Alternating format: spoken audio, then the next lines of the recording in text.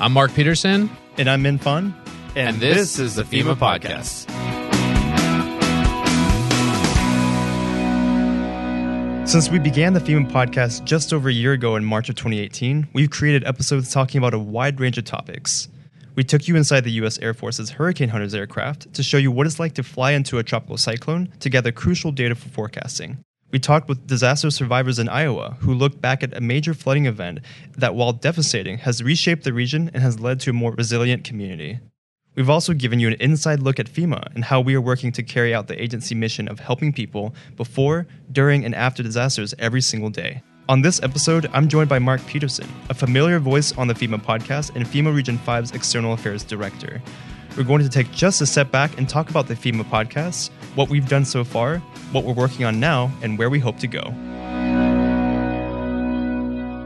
Let's just dive in. All right. So, Mark Peterson here with us today to talk about the FEMA Podcast. Podcast on podcast, man. It's Inception, isn't it? This is an amazing opportunity to talk about something that has really kind of evolved over the last year and a half. So thanks for doing this. Yeah, of course. So what exactly is the FEMA Podcast? How would you describe that in a nutshell? You know, I always tell people when they ask me, you know, who is the audience for the FEMA Podcast? I think about, I'm an external affairs officer, so my job is to communicate to the public, but it's also to respond to disasters and work through the recovery of that. But that doesn't say enough about what the agency does. Like, the agency has such a broad sort of mission that it's not enough for me to just tell my mom at the dinner table that I am an external affairs officer and I go out and I try to communicate to the public what FEMA does. So this is sort of an extension of that desire, not just my desire, but I know that a lot of my colleagues feel that way, that we don't do enough to fully explain the FEMA mission. And so this is a way to connect to that person that's sitting at the dining room table and help them understand exactly what it is that we do. Sure, there's so many different facets of FEMA. And, you know, if I'm talking to my family members, my mom and dad as well, I can tell them what I do, but that's just a small part of what the agency can do. And I think that we take for granted working in this agency that people outside of the agency truly understand all of the corners of the agency. There's so much that we do, from selling flood insurance to helping people recover from a disaster that just occurred, to helping communities plan better for future disasters. I mean, it's such a wide mission. Yeah. So how exactly did the idea of a podcast for FEMA come about? What was the brainchild or the person who kind of came up with the idea? Yeah, I mean, I'll just speak from my own personal experience here. I have found it frustrating in the past that we that the opportunity rarely presents itself to fully explain the mission of FEMA. And, as an avid podcast listener myself, I found it just an awesome opportunity to sort of really dive into the programmatic nuances of the agency in a way that we've never been able to explore before. We can dive into everything from, unique planning scenarios, which we've done, where we talked about, solar weather, to, the impacts of mitigation opportunities in small communities throughout the Midwest. You can dive into all of the pieces of what the agency does and how it has how has it affected our survivors and our communities around the country in a way that is not available in any other medium, whether it's talking to the media, working in social media, trying to make social media posts. This is just such a unique opportunity for FEMA that I think that was really what drove us to want to create the podcast.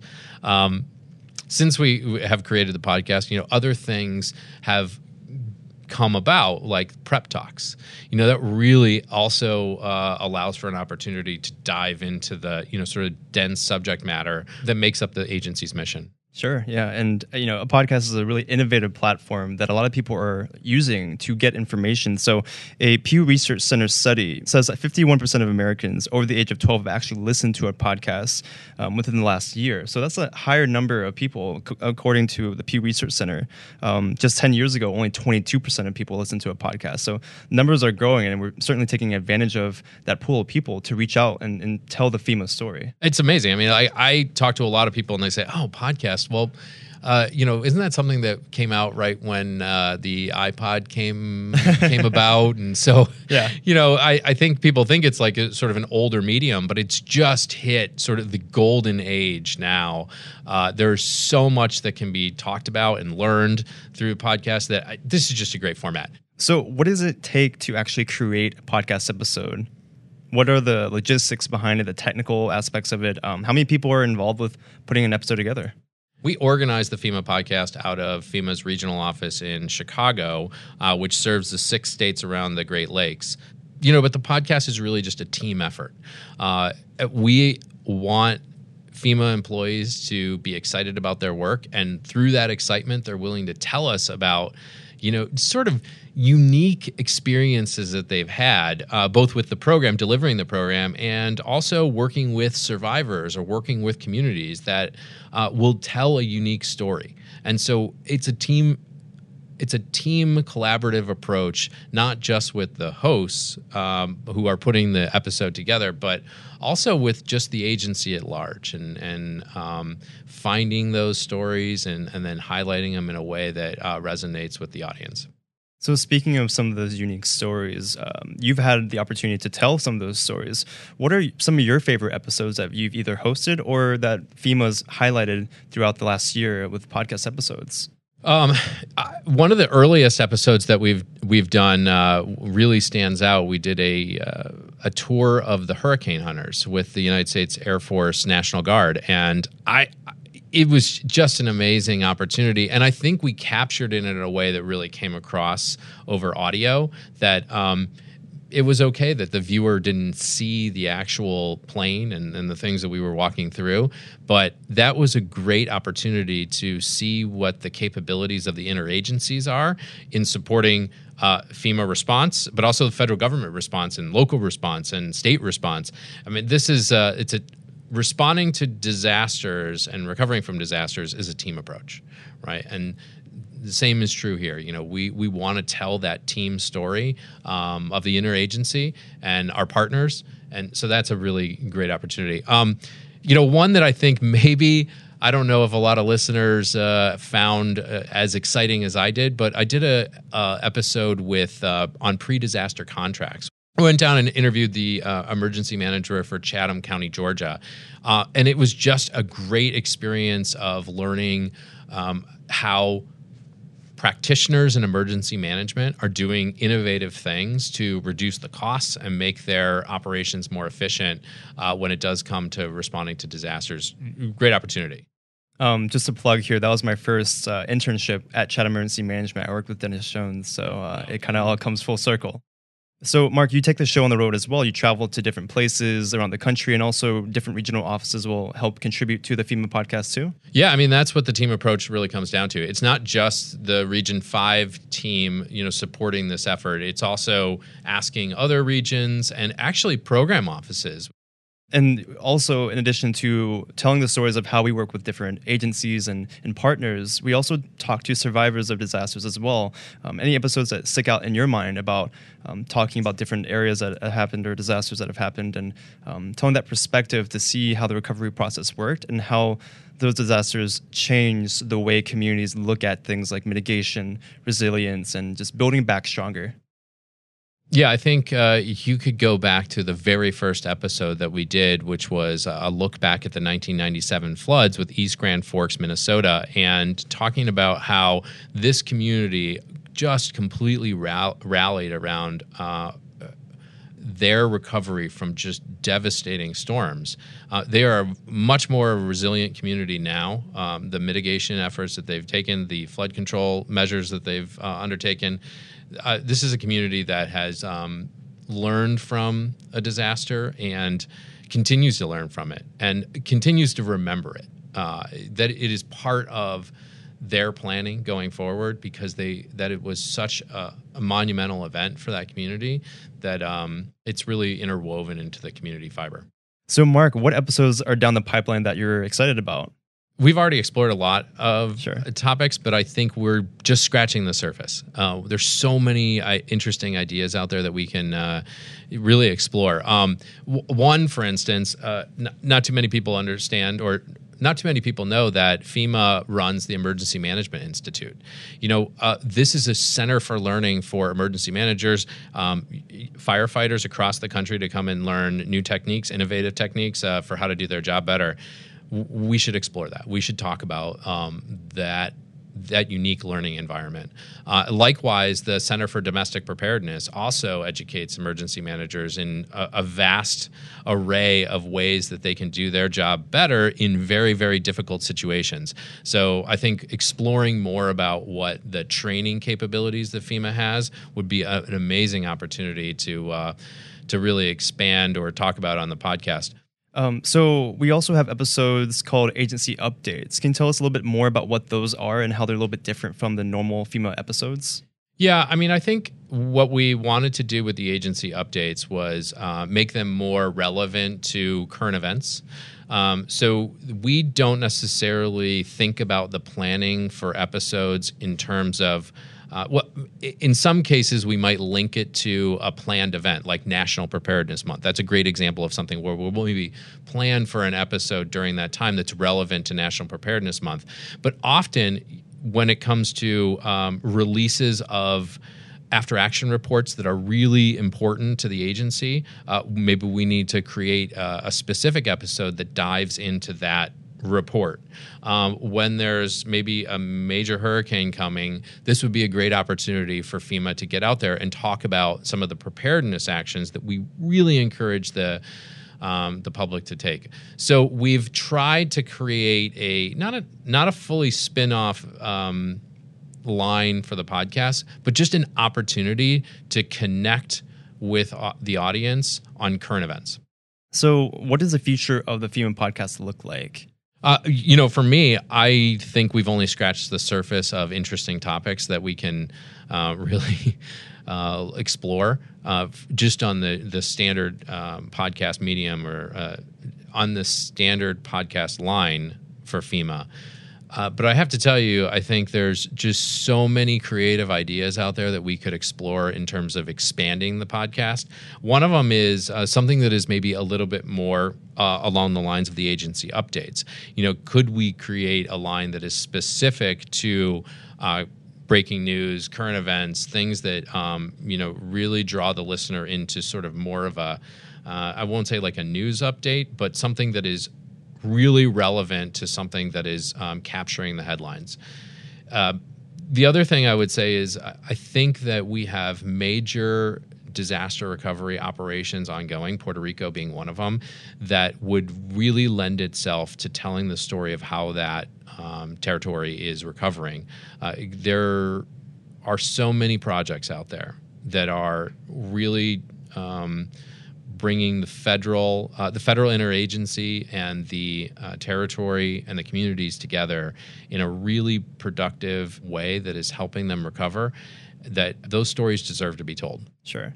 And I think a lot of times, too, when a disaster hits, when the news cameras go away, people don't really think about these disasters anymore. But FEMA is still there. FEMA is still in Puerto Rico. FEMA is still in Texas. FEMA is still in a lot of places. So telling those stories and showing what happens years and years after the fact is important for people to get a perspective that they may not really No doubt. know about. I mean, I've heard stats this year that we average somewhere in the neighborhood of 60 open joint field offices. So that's where FEMA actually has a presence during the disaster response and initial recovery. But that recovery doesn't end when FEMA just closes that joint recovery center, or that joint field office. That recovery and that partnership with the state continues for potentially years to come. And in fact, I think that same stat also told me that I think there is something like 500 open disasters across the country that FEMA is actively working. That doesn't mean that we have presence on the ground, but that means that we are continuing to have that partnership with the state and the community. There are untold amount of stories out there that we can really focus on through the podcast. In the near future, what kind of episodes are down the pipeline that maybe people can look forward to in the next few months or so? Yeah, I mean, one of the great assets that FEMA supports in disaster response is the urban search and rescue teams. FEMA has a number of teams that we support and give them the capabilities to not just support the community or not just support the federal response effort, but also the communities in which they work. So I'm really looking forward to sitting down with one of the national team task force leaders and also the Urban Search and Rescue Program Office lead to really talk about why we do this, what's the benefit, what capabilities do they bring. I mean, I think people sort of think about what USAR does because they maybe hear about them on the news in the wake of really traumatic events. But the USAR program is really robust and they have amazing capabilities. So I'm really looking forward to talking about that.